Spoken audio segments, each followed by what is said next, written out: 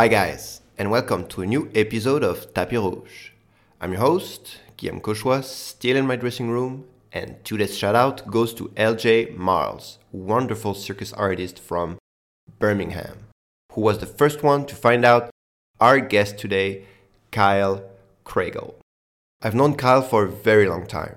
He started the high school program at the National Circus School of Montreal when I was about to finish the professional program, and I got the privilege to see some of his evolution from teenage gymnast to a truly incredible circus artist. Since then, Kyle made a very special mark in the entertainment industry, and I'm so excited to share his fantastic journey with you guys. So here he is, the absolutely fabulous Kyle CRAGLE. Kyle, welcome to Tapis Rouge. Thank you so much. So excited to be here. Thanks for having me. Nice. So you're on tour break now? I am. I just got back from Kuwait, which is in the Middle East, about 36 hours ago. Had a 24-hour itinerary to fly back from a run of I think we did about 70, 75 shows in 9 weeks. Oh my God. Yeah, that's solid schedule. Yep. That's what it is. We were doing 8 shows a week. Most of the time we had a couple of 10-show weeks too. So nice. And you are the Handbalancer on Ovo at the moment. I am. Right now I'm performing an act in the show called Orvalho. It's a Portuguese word for morning dew, like the water droplets on grass. So my structure kind of resembles grass. So that's the inspiration behind that. I'm also a backup clown on the show. I'm backup for one of the comedic characters. Not quite clown, it's more of a physical comedy role, I guess. Mm-hmm. And I'm also backup for the contortion number. So I back up another solo in the show also. Can you do 3 acts? Can you do handstands, character, and contortion? You mean in the same show? Yeah. I don't think, no, that track isn't possible. But I've done both acts in the same show before. So the hand bouncing act is second in the show, and then the contortion act is the first act at the top of intermission. So I've done it before where you run on stage, do hand balancing, run off, switch makeups, run back on stage, do another solo. Crazy. And what do you take your bow as when you do that? As the second character, as the spider. Yeah. It's pretty solid. Yeah. I'm sure there are people wondering what happened to it? Where's the other character? But And for how long have you been working on the show? So on Ovo, I originally joined in 2016. However, we're going into my 4th year on the show. So I did about 2 years on the show, and then I left, took a break, did other things. And now I've been back post-pandemic for about a year. We started rehearsal exactly a year ago. Nice. Before your whole Cirque career started, why don't you take us from the beginning? How did you get into circus? What inspired you to start wanting to be an artist? And how did you get in touch with Cirque in the first time? So there's a really big, long, epic saga. And I can chat an ear off, so I'm going to try my best to keep it relatively concise, but also filled with interesting details that the audience will want to hear.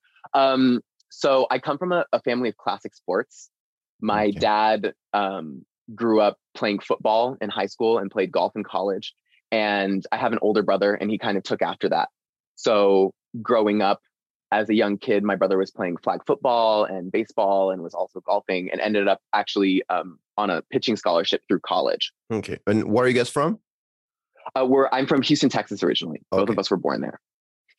So we were living in South Texas, where also sports are huge. I mean, sports are huge worldwide, but in the States, football and baseball, it's part of the American culture. So when I was younger, I was in t-ball and flag football and soccer, and I just hated all of it, honestly. I didn't connect with any of it. And there was one summer that my mom took me to a gymnastics camp. Okay. And I really liked it. So every summer I would go back and do the gymnastics camp, but we had never really considered it as a full-time extracurricular before. And one of the years, I had a friend that could do the splits. So, and keep in mind, this is recreational gymnastics camp, right? Okay. We're swinging on a rope into the pit, not actually training. Yeah. And I was like, oh, I want to try that. And it worked. So I showed. So you did a split right away. You're like, hey, I can do a split. Yeah. I saw a girl doing it and I was like, I bet I could do that. Middle splits on the floor. Wow. Crazy. And I showed my coach, I was like, hey, look at this cool thing that I can do. And I actually remember this moment really clearly somehow. I was 6 years old, about to turn 7 the next month.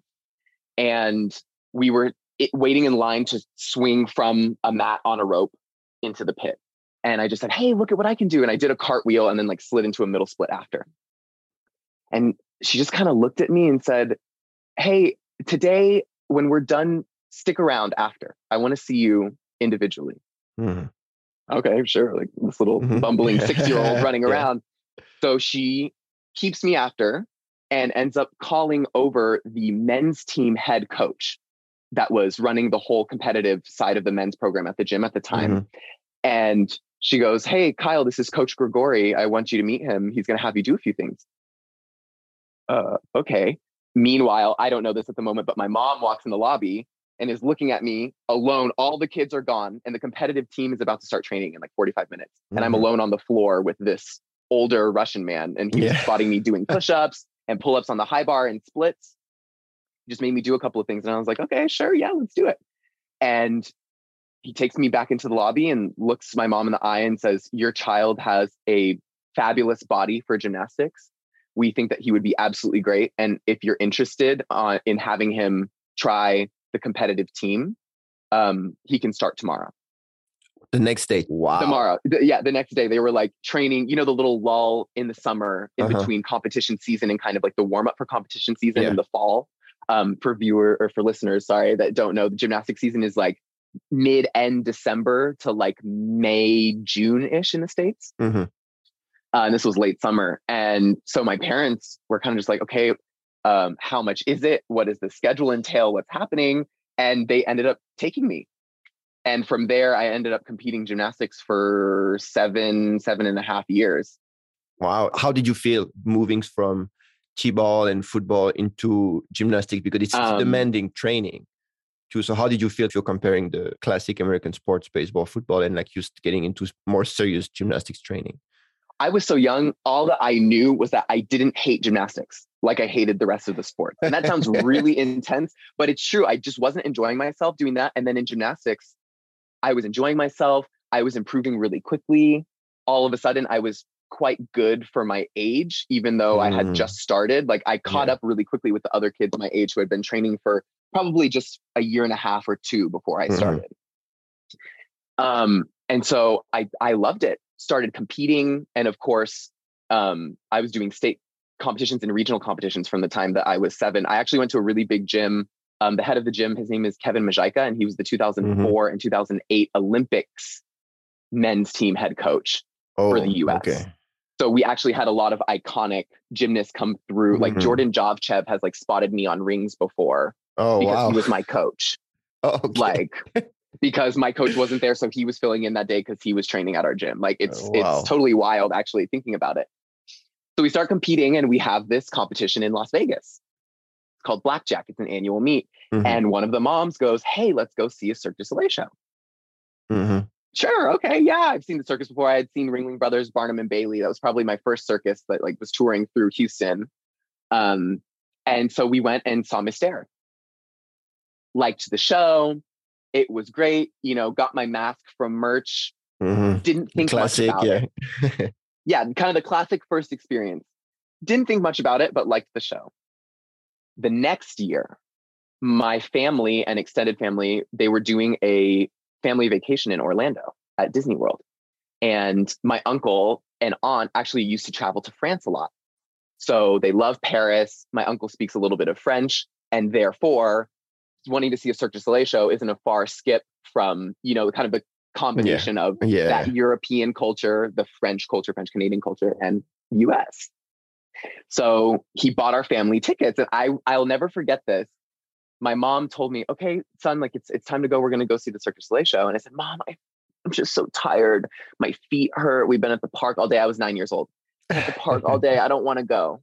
And she looks at me and she goes, Kyle, your uncle bought us tickets, so we're going to go to the show. Great. Okay. Go into the show, walk into the theater. The lights turned down. My life changed from that second. Yeah. Right away, you felt something like you're hooked right away. Oh, yeah. There's something so magical. And I don't know what it was. And I don't think I ever will. Like the difference between seeing Mystère and La Nuba. But when I sat down to see La Nuba, pre-show announcement happens, the show starts running. I was just like enveloped and enamored with this beautiful style of art. And I walked out of the theater. I told my parents that I wanted to work for Cirque du Soleil one day, went down to the boutique, bought a Diablo because it was my favorite act in the show, the four little Diablo girls, and bought a DVD. And I started teaching myself tricks that night at my uncle's timeshare because my brother somehow learned how to spin a Diablo at one point in elementary school. Okay. So he showed me how to spin it. And once I started spinning it, I started, and of course I was already doing the acrobatics. Like I could do a back handspring, I could do a forward roll, and that style of Diablo is really acrobatic. So I just started learning the routine. And the more that I started to discover Cirque du Soleil and circus, like through YouTube, and so YouTube really became a thing probably 18 months to 2 years later. Yeah.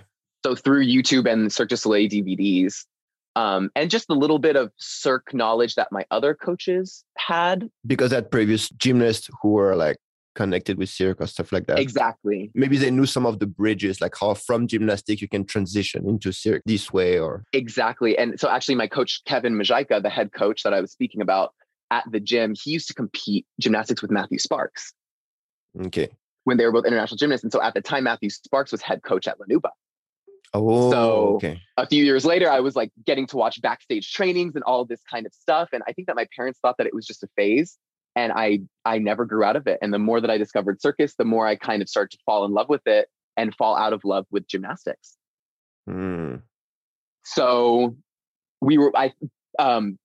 parent wise, they were fighting that battle because in South Texas at the time, we're talking 2004 to 2011, not a lot of circus training. So the only acrobatic training I had access to was competing gymnastics. And mind you, I was quite good. I wasn't phenomenal for my age, but I was winning state, regional, and national competitions, competing gymnastics. So I was struggling.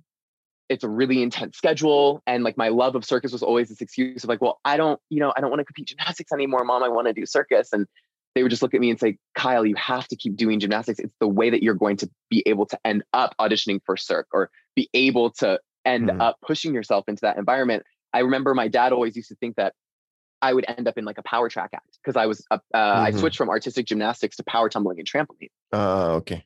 As I was learning contortion, which is a really weird best mix ever. weirdest mix ever. So, he always thought that I would be, like a power tumbler or something. And in the time that I was competing gymnastics, I found out that I was really flexible. And around the same time, my mom was like doing all of this research. What can I do to get him this opportunity? How can I get him this circus training? Like my mom was super proactive in me. Oh, so they were very supportive of your dream and like being very proactive to find ways so that you could achieve it. Very supportive. My dad was an athlete, used to sing musical theater in high school. My mom is an architect, interior designer. So they understand the art draw and they love live entertainment. They also love Cirque. So they just did anything that they could. And one year my mom found the National Circus School because Cirque gives a lot of money to the school every year. Found out that there were summer camps. So in 2008, I started going to do summer camp there.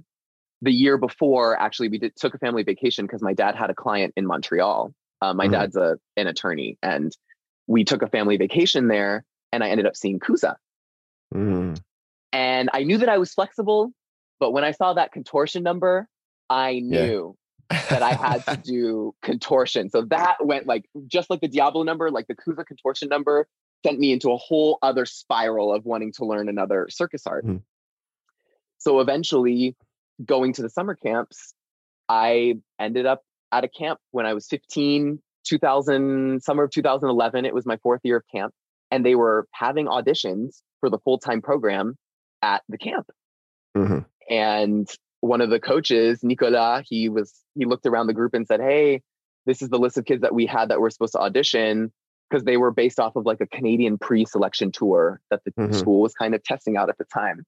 And I wasn't Canadian, so I wasn't on the list. And I raised my hand and asked, "Hey, can I join the group and audition?" Because I knew that I wanted to go to the school at some point. Like once I walked in and did my first summer camp, it was kind of the same motif that I had with Cirque. I was like, oh my gosh, I have to be here. They have a high school program. They have a college program. Like, this is my key to get into Cirque. Yeah.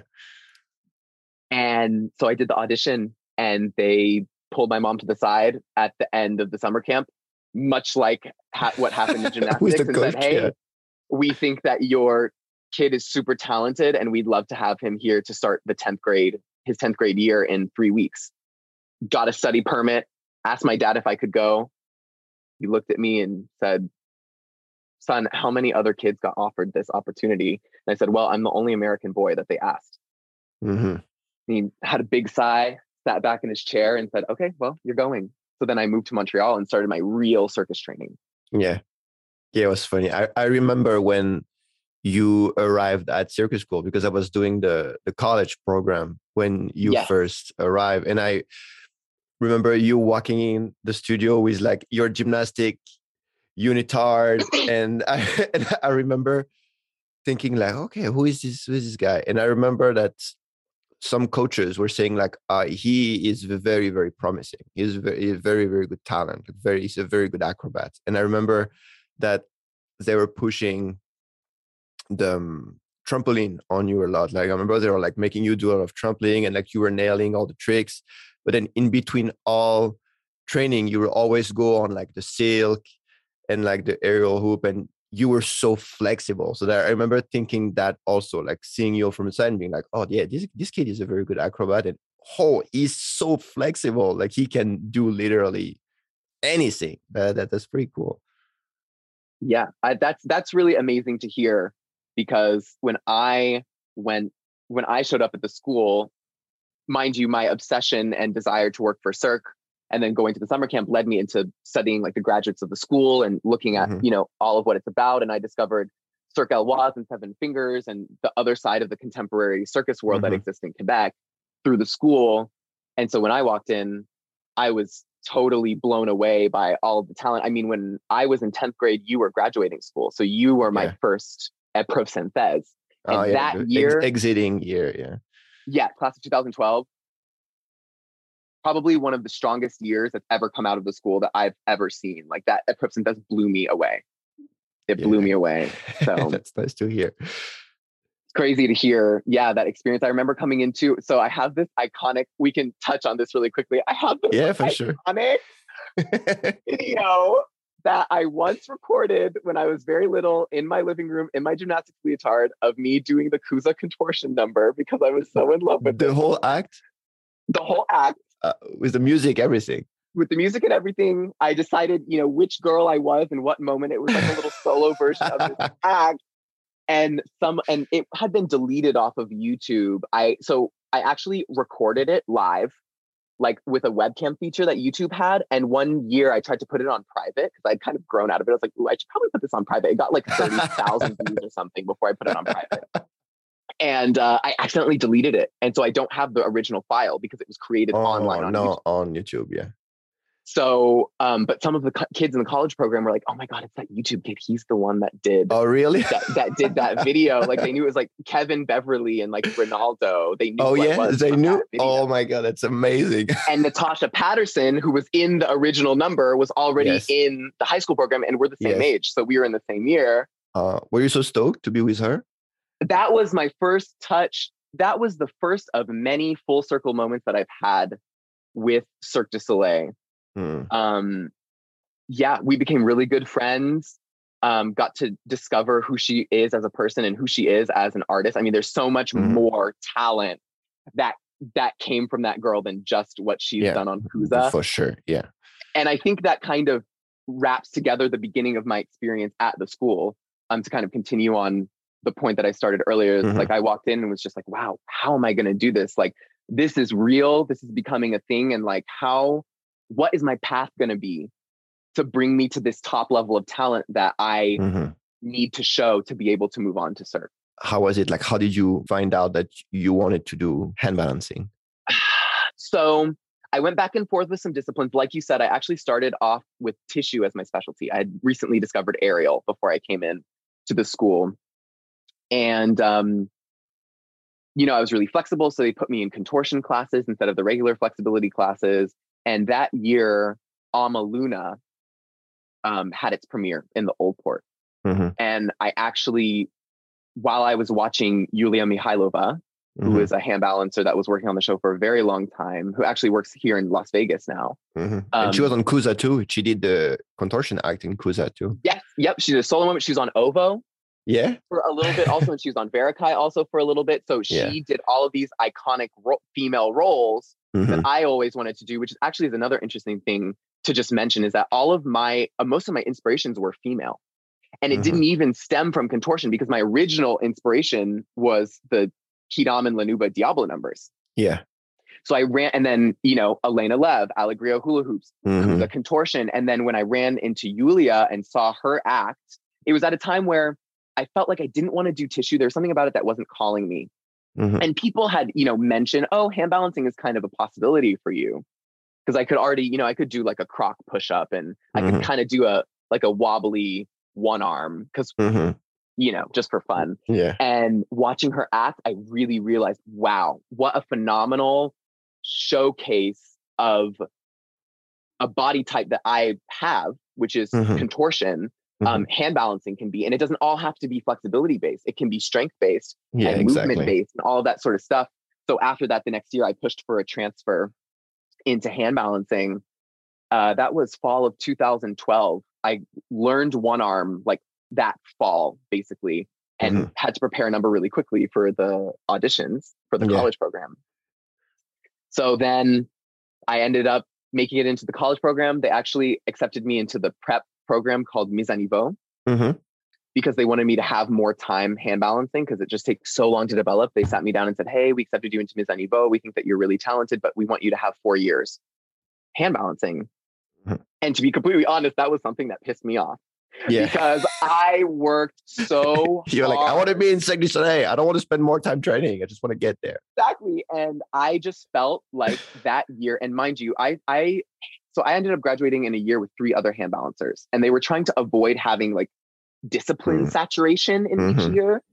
And I really honestly felt, and this is no shade to them, but objectively, I really felt like I should have been one of the choices that got an offer to go into the first year of the program, just objectively based off of that. So it was one of those situations, you know, in the entertainment industry, where I learned that it's not all objective. It's about a package deal. It's about who's coaching. It's about who the head of studies is at that time, what plan they have for you, where they see you going after the school. And that lit a fire under me. And I was like, great, if I'm going to be in Mise à Niveau, then I am going to be, without a doubt, the hand balancer that will move from Mise à Niveau into first year. Like, if I have to work my butt off and get ready for these auditions, get ready, mama, because I'm about to blow it out of the water. And so it was actually a really motivational time for me. It sounds like it. Yeah, I pushed my skill level really hard. So pissed, yeah. Well, because then also there's a hint of, wow, I thought that I did everything that I needed to do to get into this program, and all of a sudden I'm going to get put back up on the chopping block again. Like, I'm going to have to re-audition for this school. And like, I am not going to be the one that moved 2,000 miles away from home to fulfill my dreams of becoming a circus artist and working for Cirque du Soleil, and 2 years later have to move back and go to regular college. Yeah. So I trained like crazy. And the next year I ended up auditioning, and I got bumped into second year. So I was like, okay. Wow, that's crazy. That's amazing. So they saw you at the audition, you sent second time, and they're like, yeah, he's strong enough. He doesn't need to be in first year. We can move in right away to second year. It didn't quite happen like that. Actually, they offered me a contract to go into first year. So I signed and finished all the paperwork to go into first year. And right before the end of the year, when we were doing the graduating shows, Daniela Arendasova, who was our head of studies at the time, walked up to me and said, oh my gosh, you guys have been at the Tohu performing, and I've been looking for you all week. I wanted to tell you we're putting you in second year. What? Excuse me? But I'm supposed to go into first year. So then all of a sudden, my timeline that I envisioned to develop my final act just got cut off by a year. And I was like, oh my gosh, I kind of have to have something relatively presentable by the end of next year. So it kicked into another phase of like hyperspeed work. It seems like in your story, you had so many of these moments when you're like, okay, it's starting tomorrow, we are moving up into speed. Starting tomorrow, it's going to be much more intense. You're ready. And then years later, okay, starting in 3 weeks, things are going to move much faster, but you can take it. And then another time, like, oh, when you get put into Mise à Niveau, it was a bit similar, but this time it was more you on yourself. You're like, okay, if I'm going to have to re-audition, I'm going to move up to speed another time. And then the year after again, you're moving to second year. You have to like push again. It seems like life was constantly like pushing you further and further and further. To be honest, it wasn't. Actually, it makes me a little bit emotional because my life has been filled with this motif of I've been so lucky to be put in front of these amazing people that have been able to give me opportunities, and they look at me with this look in their eye, and they kind of turn their heads to the side and they go, "You're not like the rest. So here you go. Here's an opportunity that's unlike the rest." And I get pushed. Like I've always been that kid that they were like, "You're not like the other ones. You have this. Like we see you on a different level. We want to push you forward." And different level doesn't mean better necessarily. They're just like, "We see something special in you. And so we're going to offer you something that's not run of the mill. That's not status quo." And so it is true. It has always kind of been like that for me. I don't know why. It just has been. And how do you feel about it? Are you satisfied with that? Not that status, but that these opportunities, or it's something that scares you sometimes? Or like, do you wish you had a more regular path? Or are you super happy about these opportunities? Of course, I think it just it develops a track that's just unique and kind of your own. I can't necessarily compare it to anybody else's track because this way of developing my artistic career has been so unique to what I do and what I offer as a unique package as an artist. So I've just been lucky enough to be around people who have appreciated my uniqueness and my talents and who have given me opportunities to blossom. I am really happy with it, but it does come with moments of pressure. You know, when Daniela looks at you and goes, "Oh, well, you're not like the rest of them. You can handle going from Mise à Niveau to second year. You'll exit with a great number and you'll end up working for amazing companies. We believe in you." You're like, sometimes you kind of rest on someone else's confidence in you. And then other times there are moments of confidence where getting offered those opportunities makes you feel or makes you realize like, wow, I have something to really be proud of. And that's what's going to push me forward. So I think there's kind of a polarity that I experienced in having that be the flow. Okay.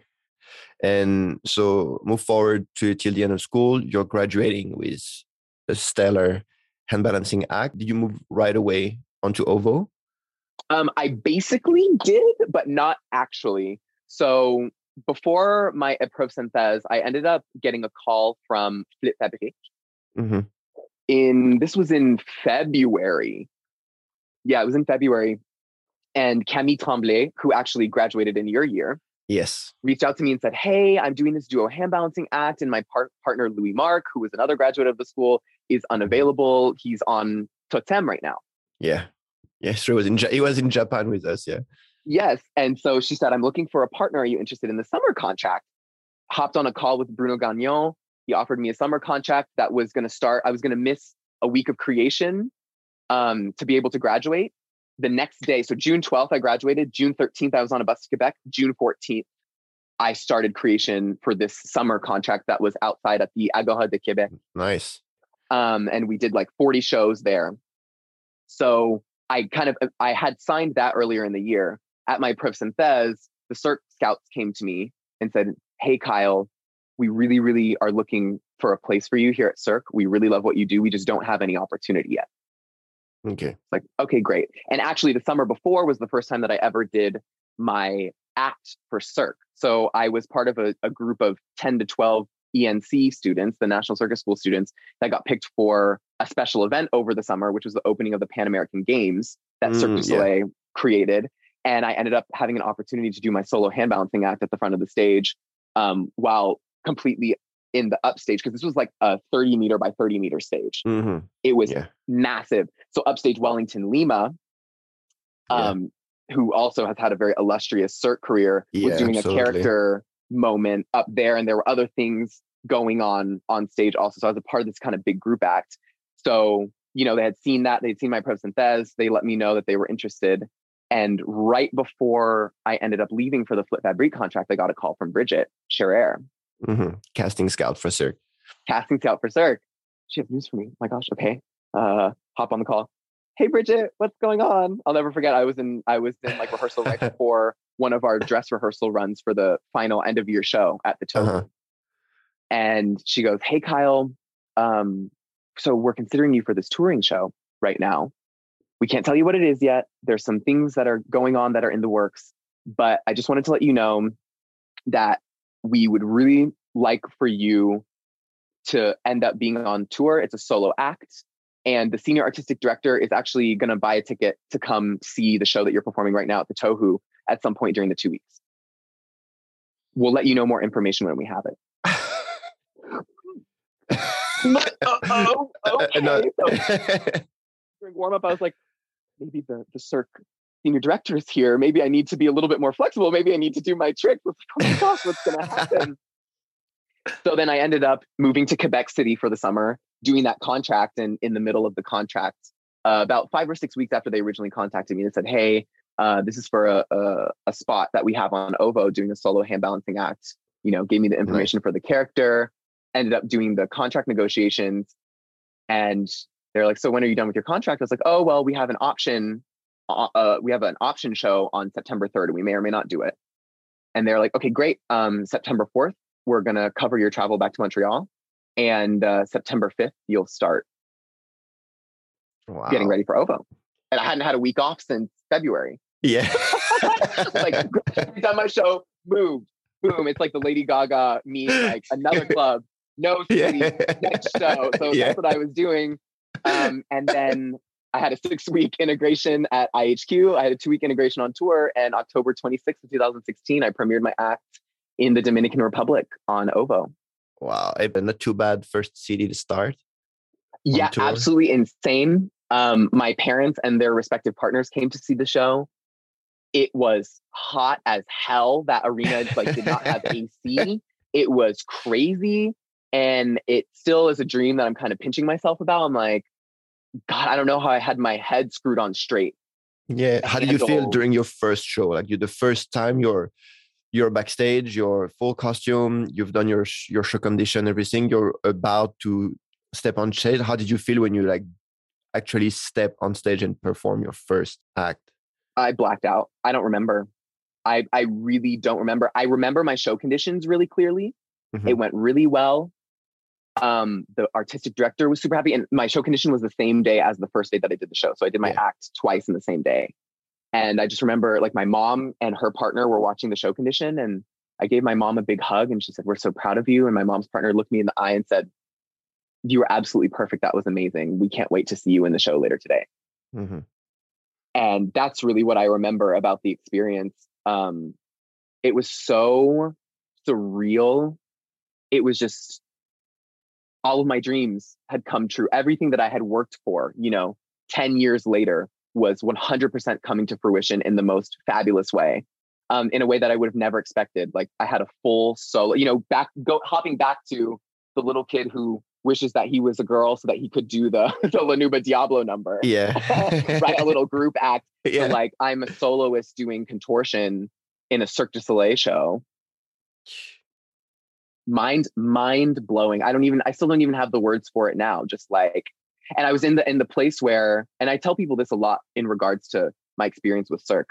I wanted to work for Cirque for so long. You have this impression of what it's going to feel like and what this dream is going to feel like to come true. And then as you develop your training to attain the level that will allow you to even be considered for that kind of opportunity, you develop this professional attitude and this professional dynamic and awareness of where you stand in the circus community and what your training needs to do and how you need to prepare yourself to be able to do the job that's being asked of you.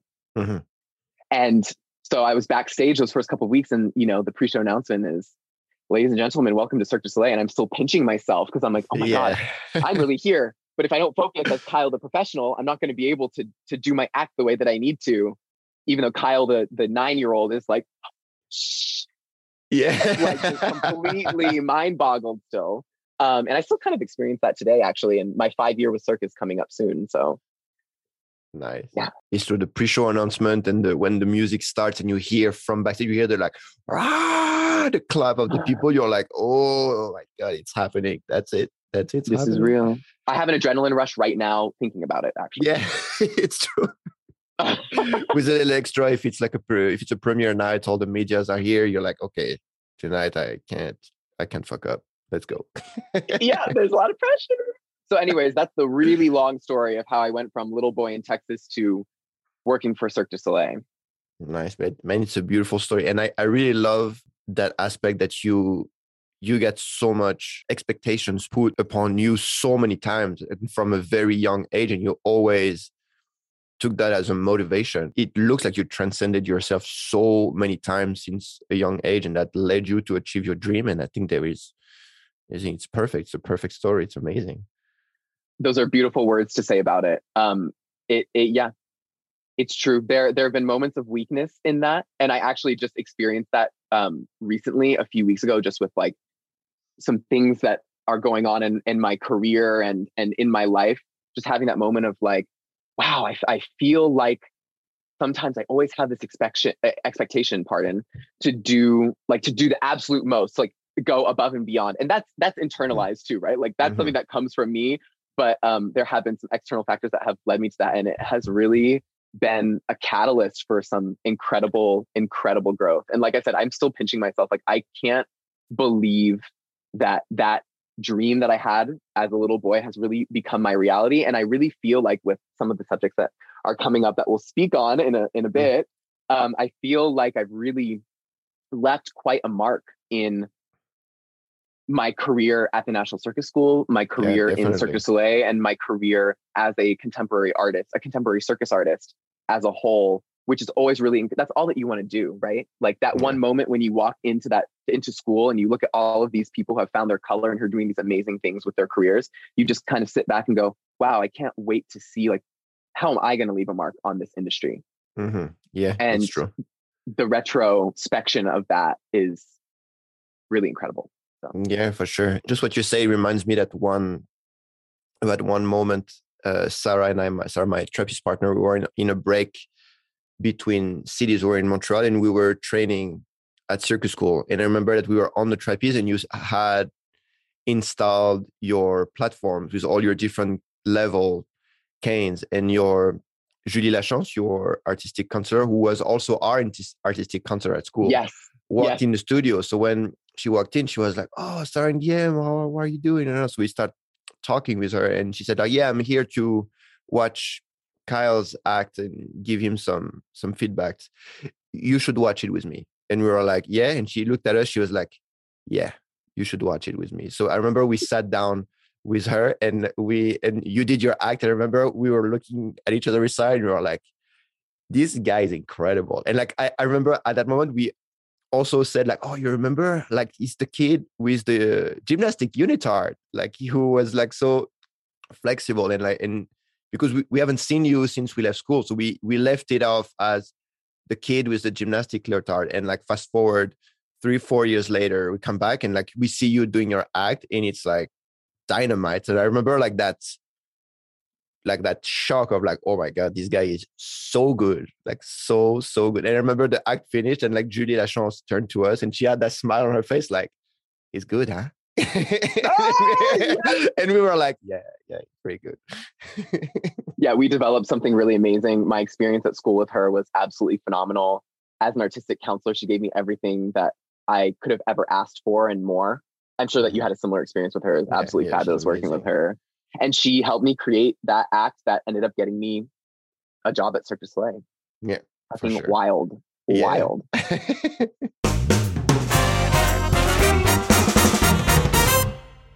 Our partner in this episode is Circus Talk, the online career marketplace for circus and the performing arts.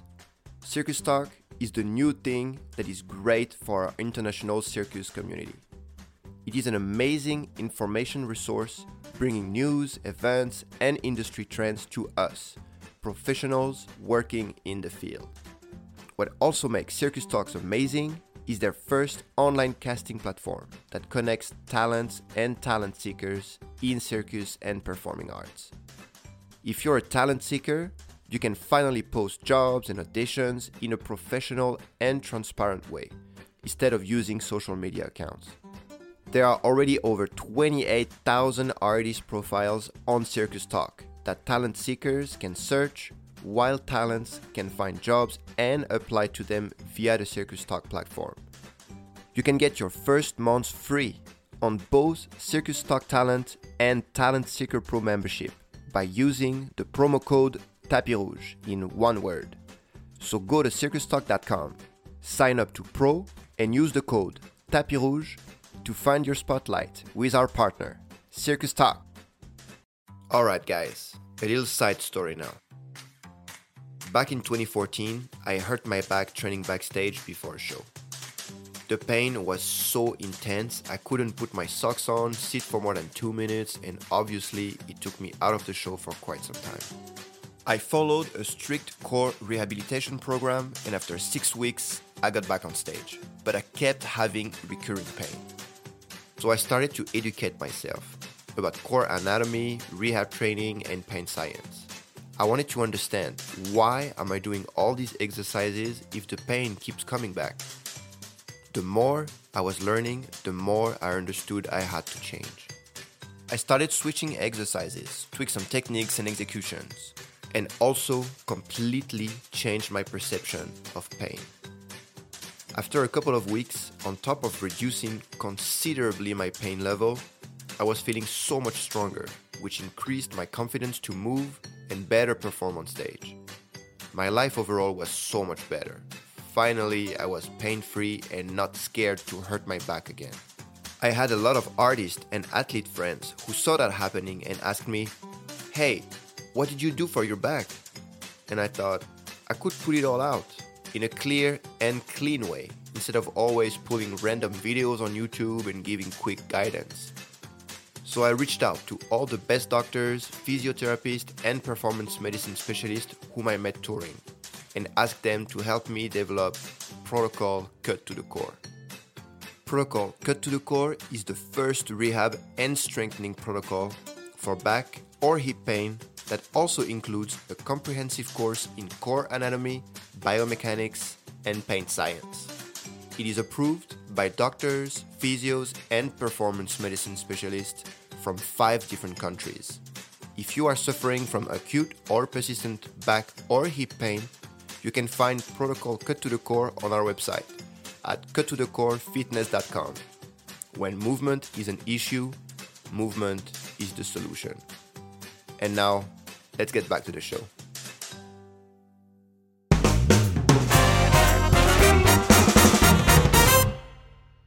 And now I want to ask you a little bit about makeup, because I feel like makeup is such a huge part of your career and your past as well.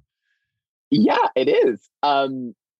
So I started to fall in love with the art of makeup as I started to discover Cirque du Soleil when I was younger, in the YouTube days. And, took interest in it and put it down a couple of times. And then when I was at school, I needed to start working. I was doing corpos after school at Elwaz and getting offered jobs. And so we started having makeup classes at school. So I needed to build my own kit. And I just started falling in love with it. I've always loved makeup. I've always loved the art of transformation. I discovered drag for the first time, actually, when I was 12 or 13. And on YouTube, drag queens are notorious for being the ones that have this incredible facade for the least amount of money possible. So they were always the ones that were like, oh, go to this dollar store and pick up this eyeshadow. It's bomb. Pick up these brushes. They're really cheap and fabulous.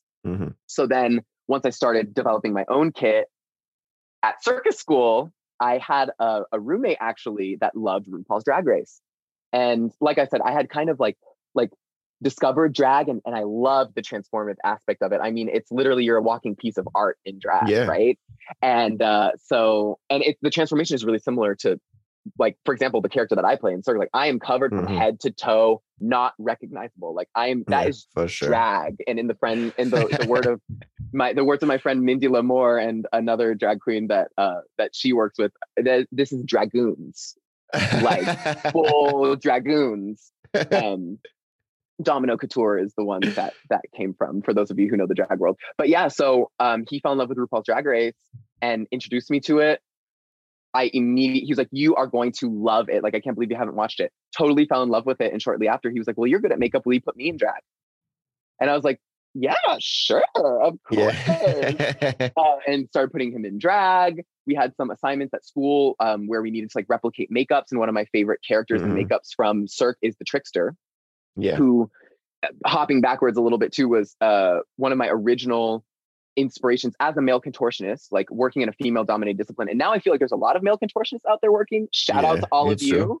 But all of my inspirations were female. And I remember in school being like, how am I going to embody this masculine character, this masculine presence while still, you know, being queer and effeminate and being myself, but not having my effeminate qualities be distracting? Because it was always an insult. When I was growing up, I was always getting made fun of for being the feminine one, that my favorite color was pink, that I wanted to wear makeup, that I wanted to do the girls act, that I wanted to wear girls clothes or whatever, because it was just, it's what felt right to me. You know, it's like played with Barbies, favorite color is pink, like all the quintessential gay things, like you name it, that was me. So I didn't want that to be distracting. But distracting in which way? You mean, well, I'm not sure I follow what you're meaning. In this, I think the other point that I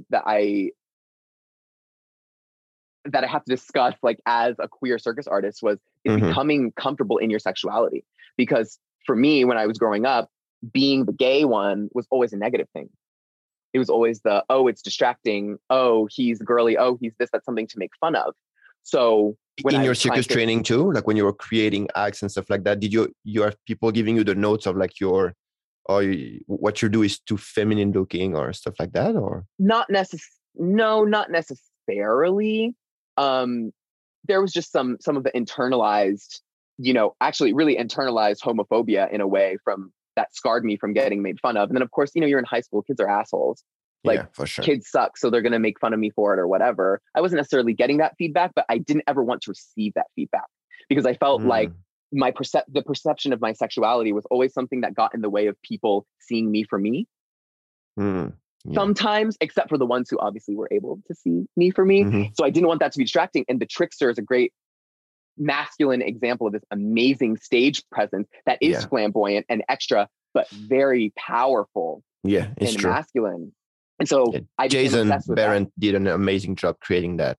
Oh my God. Act, and was definitely a pioneer in the industry for creating such a character in such a media, you know, in a Cirque du Soleil show, in a big top show. Like, I think he was very he traced the path for a lot of other artists for sure.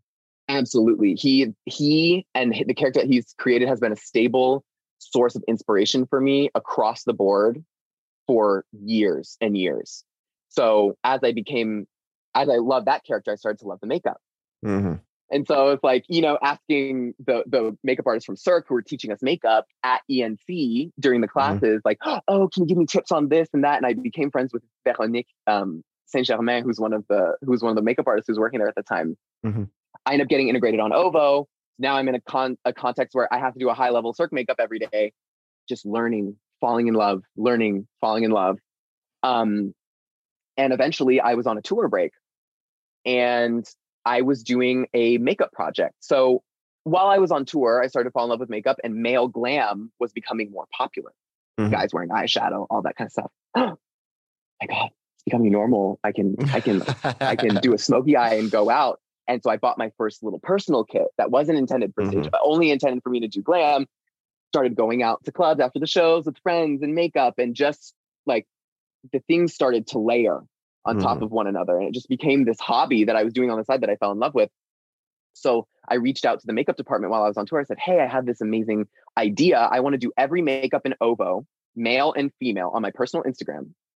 All of this stuff is still there, by the way. If you go to Kyle CRAGLE Circus and you scroll down to 2017, you'll see all of it. I did a time lapse and a picture of every makeup on OVO, and the makeup team approved for me to be able to release it on my private social media. Nice. So one of the tour breaks, I reached out to Vero and I said, hey, can we do like a little Cirque makeup? Like, can we have a little jam for just my project? Like, now I'm posting makeup weekly, so let's do it. And she goes, yeah, sure. So I go and we have fun and whatever. I was like, oh, I'm going to be back in this tour break. I'll see you in a couple of weeks. We should do another one. I end up getting injured on OVO. And I get sent back to Montreal. And my timeline ends up being, I spent 9 months in Montreal rehabbing from an injury. And the first week that I was there, actually the day that I got injured. So I tore cartilage in my wrist. I walk off stage. I'm in tears. I'm shattered. I'm totally devastated. I'm like, I can't believe that. Like, I'm injured. Like, I know my body. I know this pain. I've never felt this pain before. I'm going to be out for a while. She gives me a call. I was supposed to be back in Montreal like 3 or 4 days later by pure happenstance for my tour break.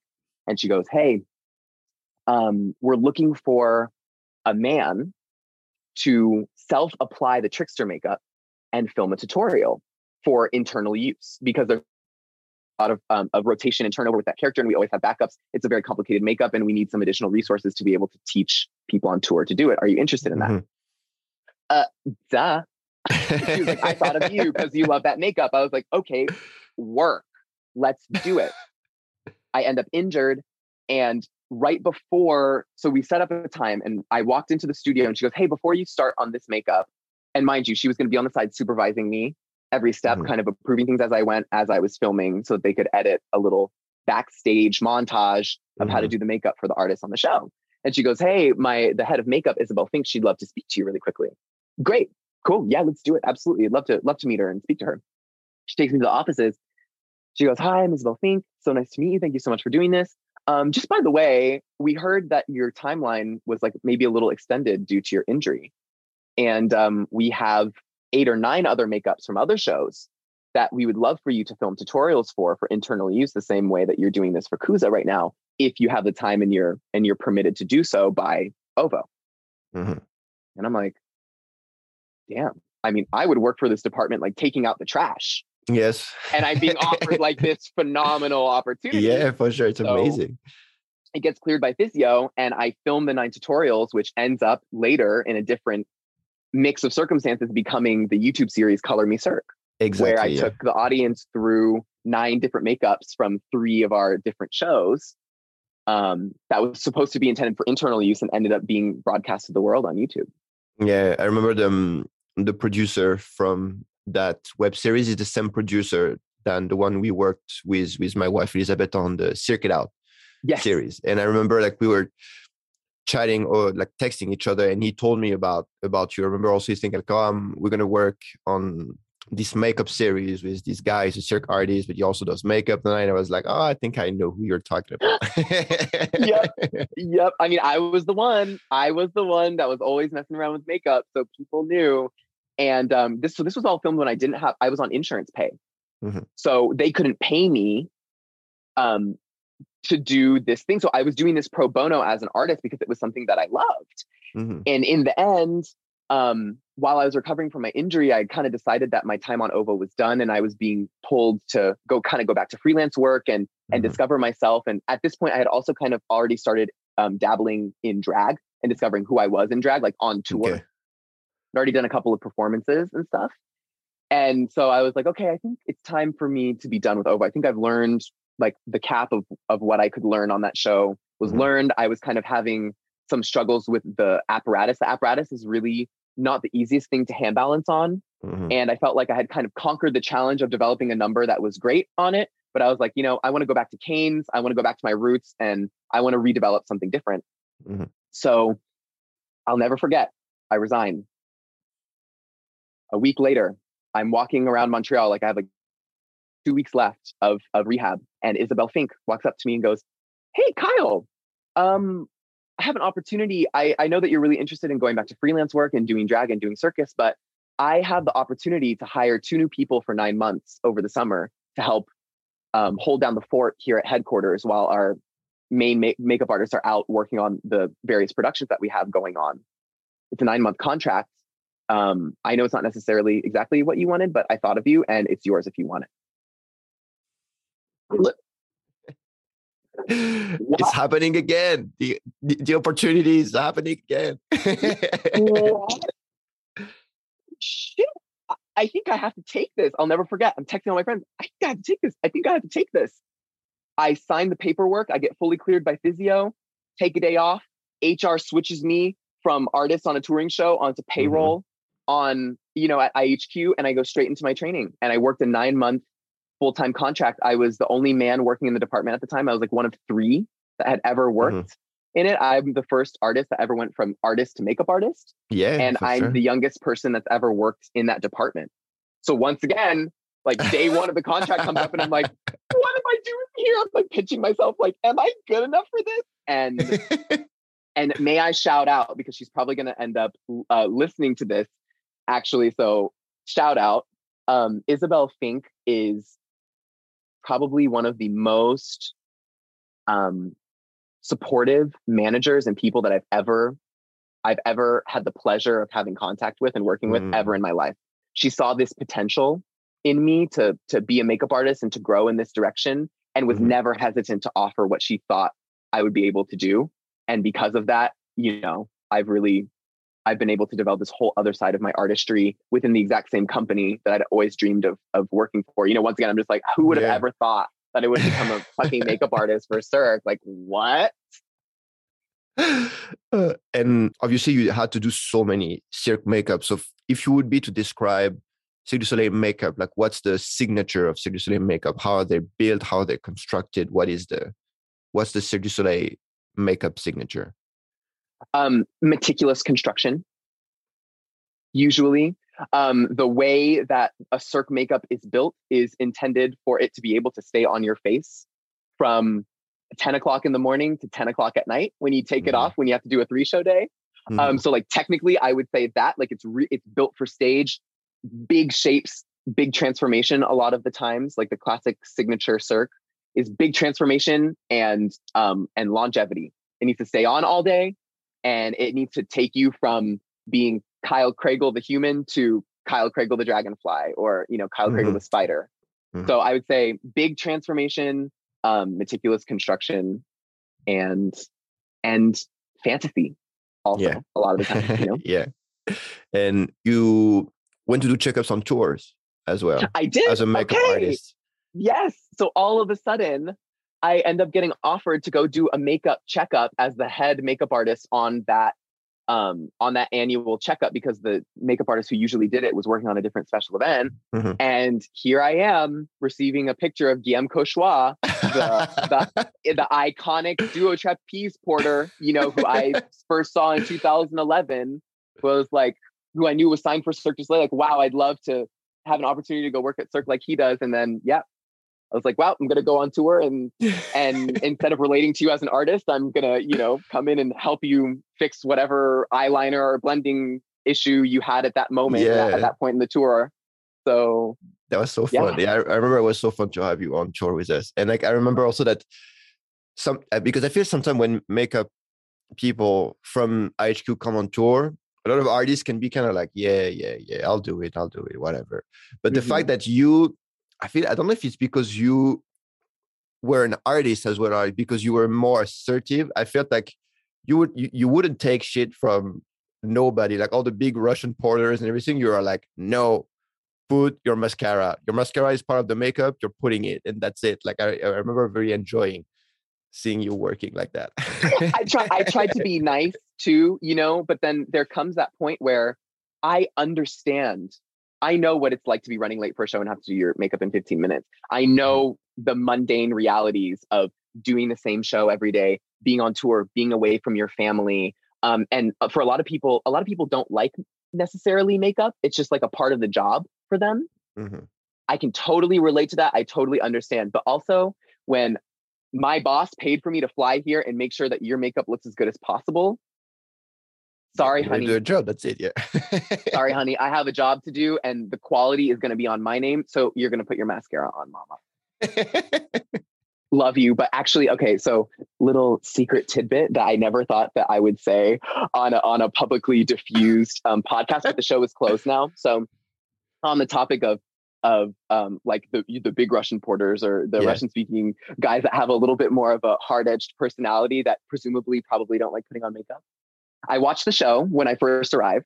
I had some step-by-steps to do. I did the makeup on some of the unicycle artists, and then I got the opportunity to watch the show, which was also the first time where I felt like my mark as a makeup artist made a difference on a Cirque du Soleil stage in front of a live audience.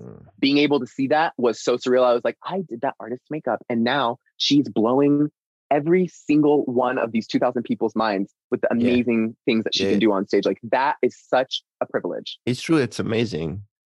Absolute privilege. So anyways, so I watched the show, And the next day or 2 days later, I have a makeup session with the Russian bar, Flyers. Mm-hmm. There's 3 of those boys. And so the other 2 boys there's 2 of the boys that are on time and they've started their makeup. And those 2 boys, I had quite a few notes on shapes and Mm-hmm. technique to give them.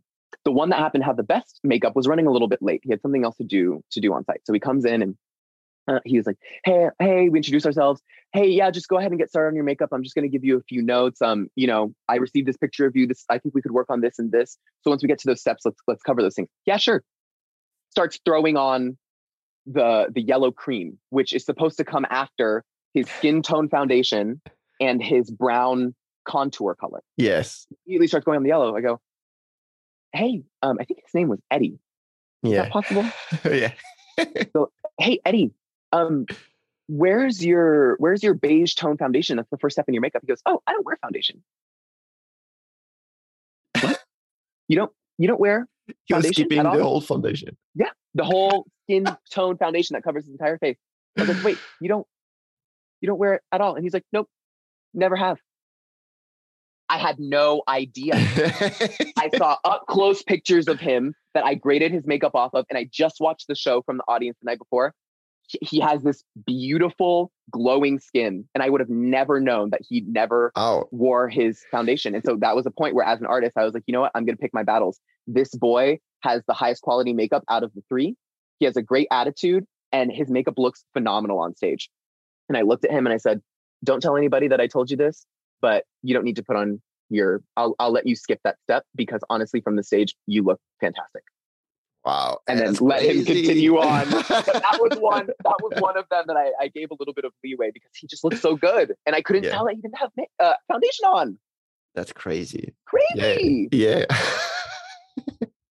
So anyways, yeah, I worked, my makeup contract switched from full-time back to temporary the following month after that. So right after that, I went into doing temporary hours with them. And then I was back freelancing drag and circus kind of at the same time.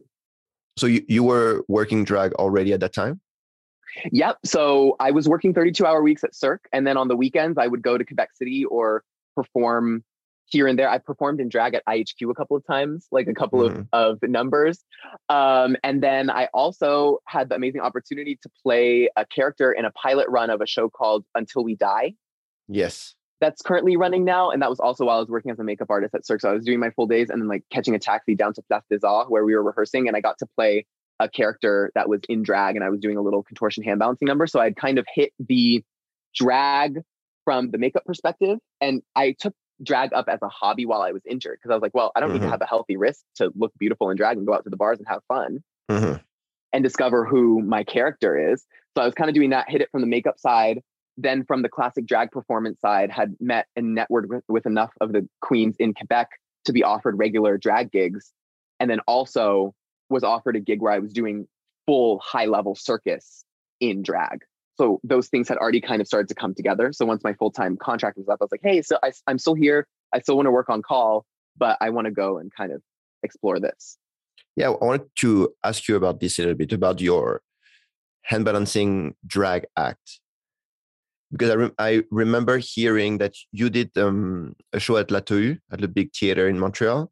I remember that was that performance made a lot of noise. Like I remember hearing a lot of people saying like, wow, like Kyle presented his handstand drag act. He was so strong and so like emotional. And I remember people saying like, it's really like a ground breaking presentation. Like people were saying like, it's not something that conceptually I think people can think of it. It's like, oh yeah, it's drag and handstand. But for some reason, people were also like, but it has never been done to that level. Like no one has ever been presenting that in this specific way. Like I remember people saying that, yeah, the act was very emotionally very strong, because knowing you as an artist, you kind of know that acrobatically is going to be strong, and you know, like you are very capable of emoting. But I feel to bring the drag element in the picture was something that was not that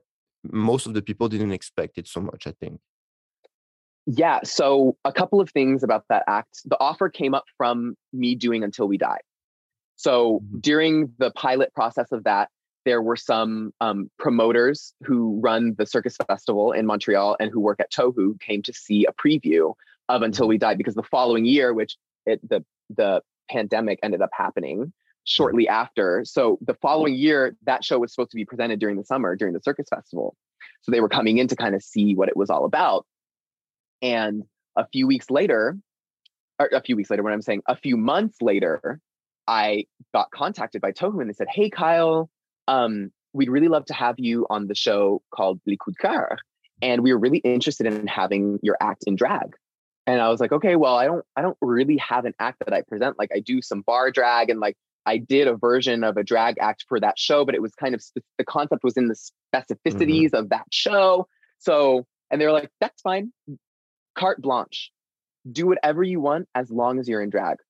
Here's your show fee. We're going to be doing 10 shows. It's going to happen here." And I go, "Oh my God, this is like a Preuve Synthèse round 2. I get to make, I have carte blanche to perform a drag act in any capacity that I see fit in a cabaret style show in one of the biggest circus theaters really in the world, but especially like in Montreal, in front of this audience that I developed my circus career in and around."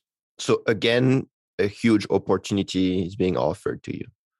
Big one. Had a couple of months to prepare for it. And I was like, okay, great, let's do it. I start thinking, what am I doing? Start looking for music. How am I going to integrate this drag concept? In the Until We Die show, I took inspiration from the queer experience of questioning your gender. Okay. Like I said, I always wanted to do the girl stuff.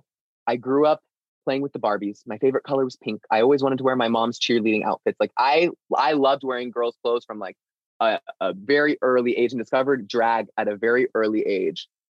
And I took inspiration from all of the questions. Like, you're like, "I'd like to dress up as a girl. Does that mean that I am a girl? Does that mean that I want to be a girl?" I've been asked that question a million times. Like, "Oh, you're so, you like all the girl things. Don't you just want to be a girl?" And in some situations, I'm like, yeah, it would be a lot easier if I were a girl, because I just happen to like a bunch of things that are classically quote unquote feminine, whatever the hell that means, right? And in this show, I had the opportunity. There was a really tender scene where I grabbed an audience member from the crowd, and we went up on a platform with a couch that was kind of supposed to be like my home. And I stripped all the way down, wig off and everything, down to a dance belt, with this audience member sitting next to me. And I don't remember exactly how the moment, it was Brigitte Poupard, who's the director of the show. It was her idea. I don't remember in what context it was given to me, but I was then inspired by, who is this person and where in this track are they discovering their gender expression? And I took inspiration from all the questions that I asked myself in drag. Like, do I want to be a girl? Am I a girl? Why does this feel good? Am I gender fluid? Am I non-binary? Like, all of those questions are like, where do I sit? And at the end of it, I really sit as a cisgendered man who likes to dress up in drag. I'm very feminine, and it's like my feminine channel to express everything. And somewhere in between, somewhere in my experience with that, I also have a little bit of gender fluidity where I feel really comfortable presenting as either gender. So I took inspiration off of that, of like, you take a guy home in drag, personal experience, and you take everything off, and you're like, what about me? Did they like the facade? Did they like the pure version of my energy that came through, that was able to be unlocked by the facade? Do they assume that I'm an attractive man under the facade? What do they want out of who I am out of my personality when they decide to come home with me? So how much of yourself do you put in your drag character? A lot, and not a lot. Sometimes she's my alter ego, and sometimes she is myself, which actually your question really lines up with where I ended up in Les Coups de Cœur. So in this whole thing, I found this amazing scene in Until We Die of like really expressing a really vulnerable, genuine feeling that I felt when I was discovering who I was as a man and as a character through drag. And I was like, that is what we need to see. That is the story that hasn't been told in a contemporary way with drag. I'm doing that. I'm in front of a contemporary public in Montreal. They'll understand. They won't be off put by the intensity of the style, and I'll be able to storytell about my drag experience, who I have become through my drag on a contemporary stage. Let's do it. Sorry, can you repeat your question one more time? What you just asked me? Like right now?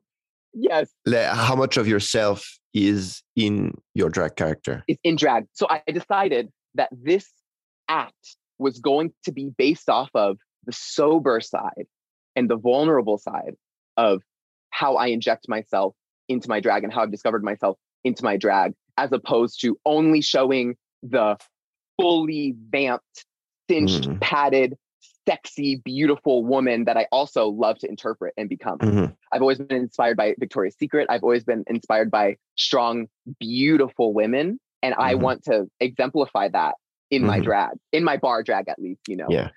So yeah, I decided to actually, this mannequin that your viewers won't be able to see, but this mannequin that's sitting behind me, I had this image of having a bust, a male bust on stage during the number who would play as my counterpart.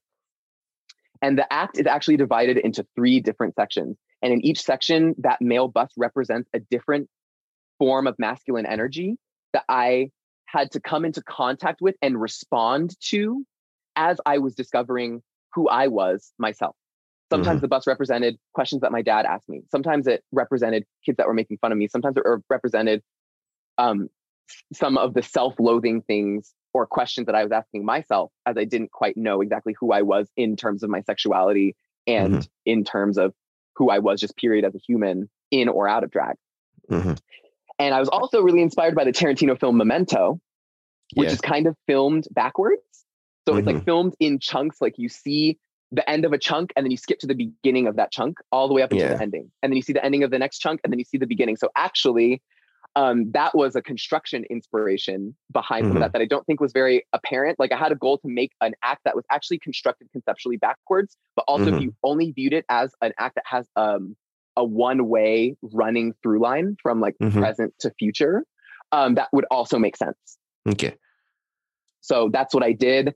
And I ended up sharing some really, really vulnerable imagery. A lot of the imagery came from really, really vulnerable experiences that I had in my life of people, you know, catching me. There's one part in the middle of the act where, so at the top of the act, you kind of see, I walk out and you see me, you see the full blown up, huge lash, wig, big jacket, whatever. And I'm looking at myself in the mirror. And the concept of that moment is after I come back at night, I play this amazing character. I brought joy to all of these people. They see this incredible creature. And then who is that creature when you see it through your own eyes, through the creator's eyes, right? At the end of the night, right before you're about to take all the drag off. That was kind of the first inspiration. And in the next chunk, you get to see an in-between where the mannequin, I'm kind of chilling and I notice the mannequin and I realize that I'm in full drag, like I have my shoes on.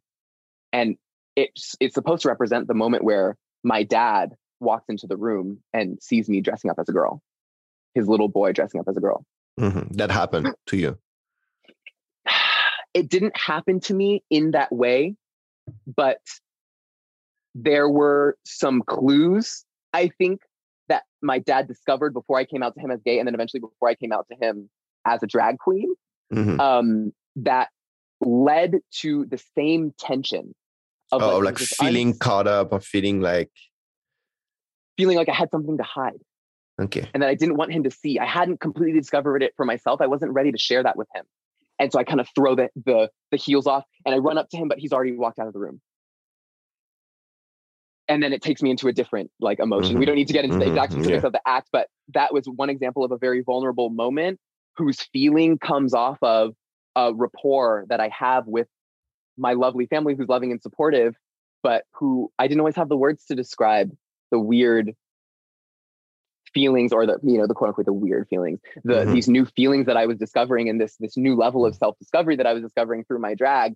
So yeah, I also made a decision because I knew that the show was being filmed. I made a decision to make every single choice that I made and intend it for the live audience. I didn't care if the promotional material after that act wasn't going to be able to be like as clear, like lighting wise or have like the best angles for the best tricks or whatever for me to be able to continue on with it. I said, this is Scarlet Businesses at Probes and Sets.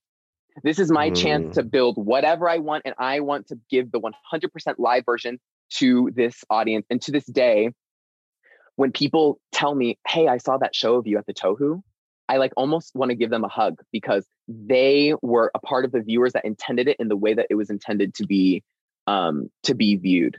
And I'm really grateful for that public. I got nothing but positive feedback from that number, and people really understood the feelings that I presented. And I also presented it to a lot of families, which is also amazing. Like I remember after the shows, I'd come out and see my friends, and there were like little kids and their families there. And I find it so huge to be communicating this story of self-discovery. Yeah, definitely.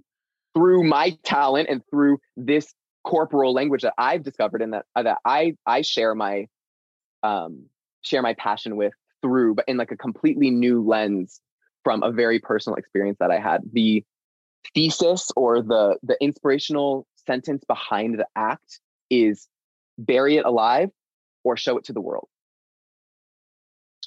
I think that in the context of the queer experience, there are a lot of queer people out there who have buried versions of themselves in the best interest to move forward in a different way, whether it be performative for someone else, whether it be because they didn't want to show that, whether it be because they were scared to show that. And the number is about that feeling of, I have this thing. I have this feeling. I've had this experience. Do I bury it and tell nobody about it and keep it to myself? Or do I run full speed ahead down that path and become a different version of myself because of something that I'm being drawn to and something that I'm being led to? And in the past, I have buried versions of myself. So like hopping back to the wanting to present masculine and quote unquote, like not look gay on stage. At the time, I didn't have the capacity or the tools or the experience to completely own up and be like, this is who I am. And if I look this way, that's okay, because I'm presenting me 100%. I buried a side of myself to lean into the masculine side of who I am. And this was an opportunity for me to do a little bit of unearthing of that and say, actually, hey, this version of myself that I buried back then, this is also present. And I've had time and support to develop this. And this is where I am with this art. And this is where I am in my gender expression. And this is who I am as a person. Scarlet Business is a character, of course, but there's a lot of her, like you asked, there's a lot of me that is injected into her. Like I still am Scarlet Business. She still is me. And so that act at the Tohu was an example of my drag where it's 100% purely me, like raw feeling and like the way that I describe my gender discovery, versus when you see me at Meadow shaking my ass in the thong, which is just like this alter ego of like the ultimate femininity, right? That doesn't necessarily represent who I am as a person, but is a color that I like to wear. Yeah. So it feels that he was very therapeutic to build that act and to perform that act for a mainstream audience.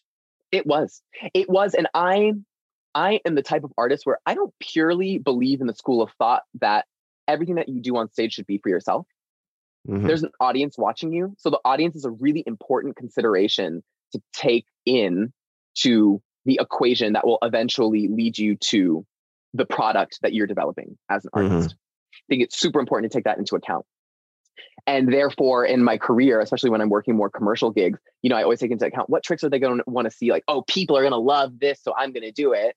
And that was an opportunity in my career where I really got to just think about myself. Of course, consider the audience. Of course, consider the message that I was sending, but really convey the message that I wanted to send in that moment purely for me. And it was more therapeutic than I thought that it would have been. Yeah, for sure. And from that moment, how did that performance and that creative process impact your whole work as an artist? You had this opportunity, so you made the best out of it, and then you just move on to the next gig, or after that performance that kind of like changed the way you approach performing on stage, the way you approach your character, your drag character?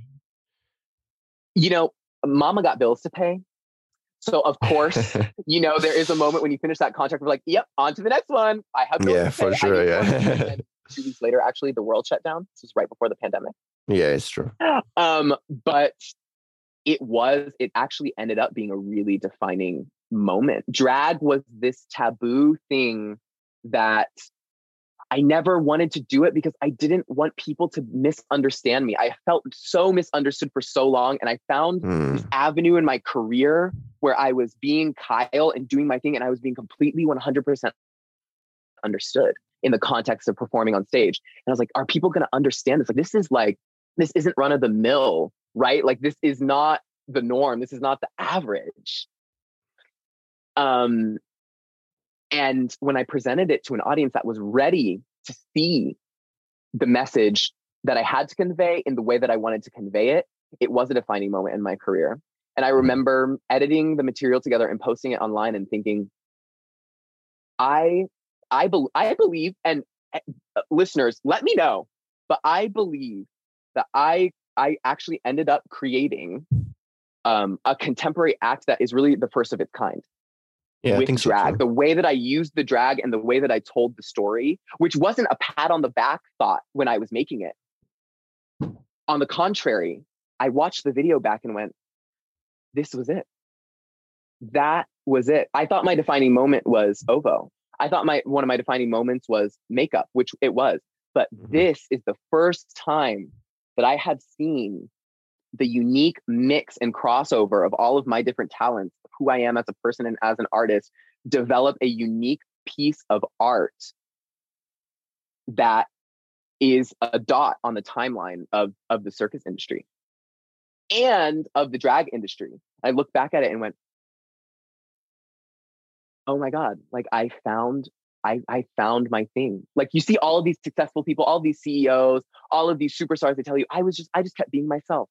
And anytime that I pretended to be someone else, I had to come back to the things that I felt were most natural to me. And I just had to be me until that right person found me and gave me an opportunity. And then my career, blew up. But then you're trying to pay your bills as an artist. And you're like, well, there's some gigs where I don't really get to be myself. I need to be able to interpret this other version of the character. Like on Ovo and Flip Fabrique, I was playing straight characters, that kiss women on stage at some point during the show, right? So it's like, well, I kind of being asked to play someone who's really I am. There are aspects of my personality in this, but it's not entirely. And so I felt really proud and went, oh, I never thought. I never thought that me finding this unique mix, me discovering this unique number that I've created that will have a mark and will make a mark on the circus industry to a certain extent. Yeah, for sure. And even if that's just for myself, to be like, I feel like I made a really unique piece and I'm proud of myself for combining everything. It was like one of those surprising moments where I'm like, wow, all of a sudden I ended up with this beautiful product in front of me that I never expected to be created that way, just because I was following the things that were calling me. I followed my heart to get there. And I got nothing but positive feedback. I was like, oh my God, I poured my heart into this and put it up on a stage, on a big stage to be judged. Yeah, and it was like met with this amazing response.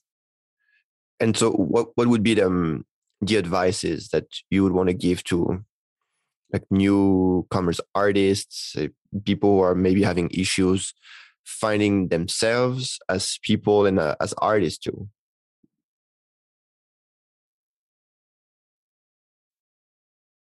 There's a lot of factors that come into this. This is like a really deep, serious subject. Life is so crazy. Trying to discover who you are as a person, trying to discover who you are as a professional in your career. There's so many different factors that can come into play as you're trying to navigate your environments moving forward as a person. I think my first piece of advice would be to take a deep breath. You're okay, right? Like, especially for, like, I think of the kids who are going through circus school. It's like, you're in North America, you're safe. You have a warm place to sleep. You have food on the table.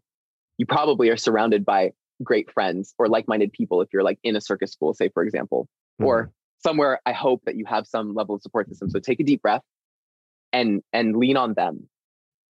In my times of darkness, in my times of struggle, I had to go to my biggest supporters, my biggest fans, my greatest friends who knew me sometimes better than I knew myself. And just whether it was asking for a specific piece of advice, asking for a hand to hold, or just asking for an ear to listen, just borrow their ear for a second to hear what I'm going through. I think that's the first step of advice that I would take is don't feel like you have to do it all alone. It takes a village. It takes a village for everyone. And as a circus artist, I think it's one of the biggest lessons that I've actually learned. I've always been, you get this intimidating feeling sometimes when you see amazing art in front of you. And someone's telling you, like you're on the same contract as someone. Someone's telling you, oh, you're on that level. And you're like, am I? I don't really feel that way. Because you're so appreciative of their art in a way that you could never be appreciative of your own because you're the creator of your own, right? You know all of the secrets about your own art. And I sometimes feel the pressure, feel like, oh my gosh, like I feel like now I need to go and make a new act and I have to do it by myself. And, you know, I'm a soloist, I'm alone on stage. And I'm like, whoa, whoa, whoa, whoa, whoa, whoa. You don't do anything by yourself. You don't do anything by yourself. Nobody does anything by themselves. They have teams. This is true. And so which leads me to my real piece of advice, which is no matter who you are, what you want to do, listen to the things that your heart is telling you. They are important.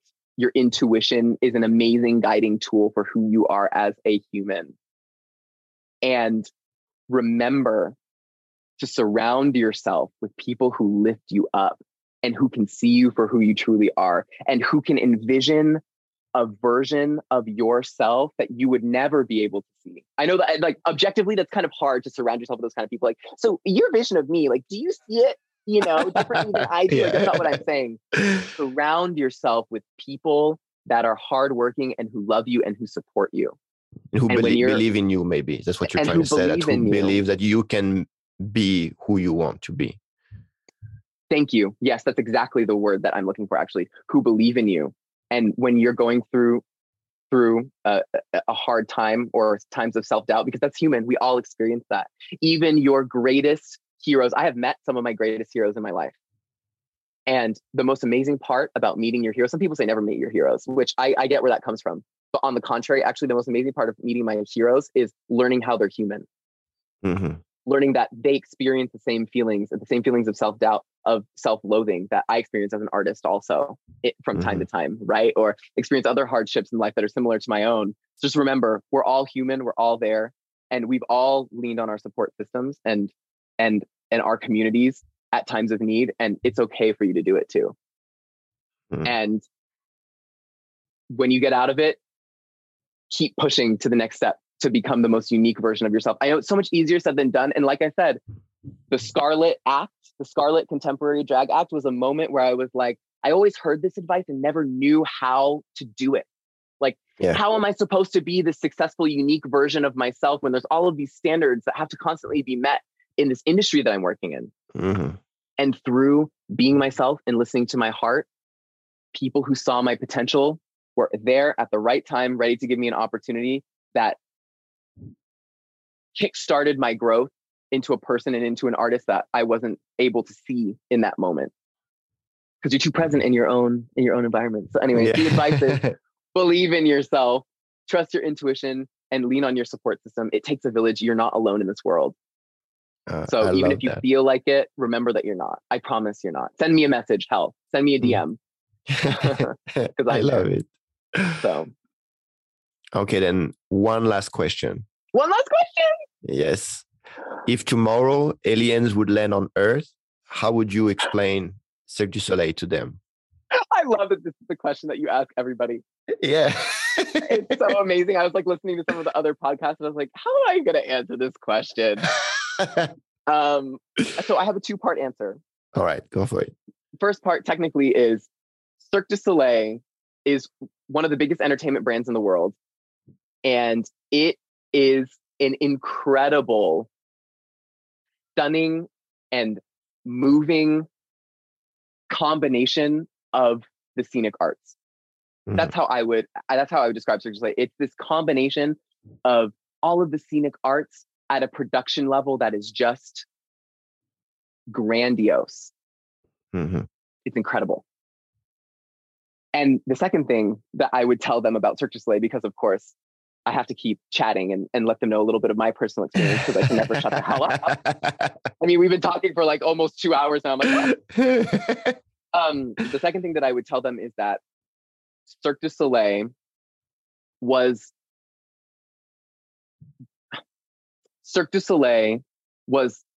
the open door that led me to my path of becoming an artist. Yeah, perfect. I think that's a great answer. 2-part answer. Amazing. Technically, it's like I have to describe what all of, the music and the lights are first, but also what Cirque du Soleil really is, in my experience, is the catalyst, the starting point of this incredible artistic journey and amazing career that I've had thus far.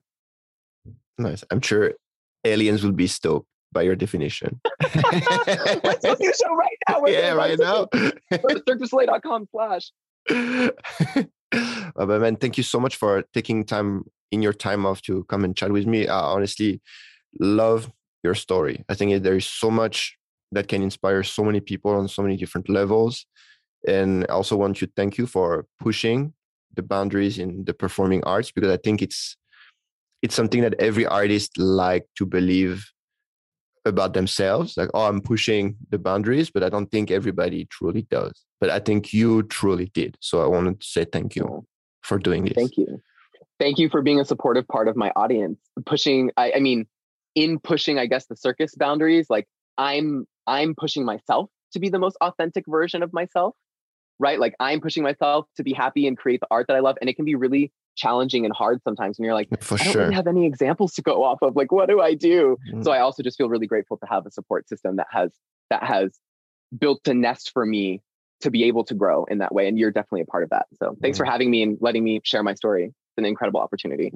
Thank you. I'll say enjoy your break, relax, and I can't wait to see you again rocking the stage. Thanks. One day in the future, we'll see where it is. Take care.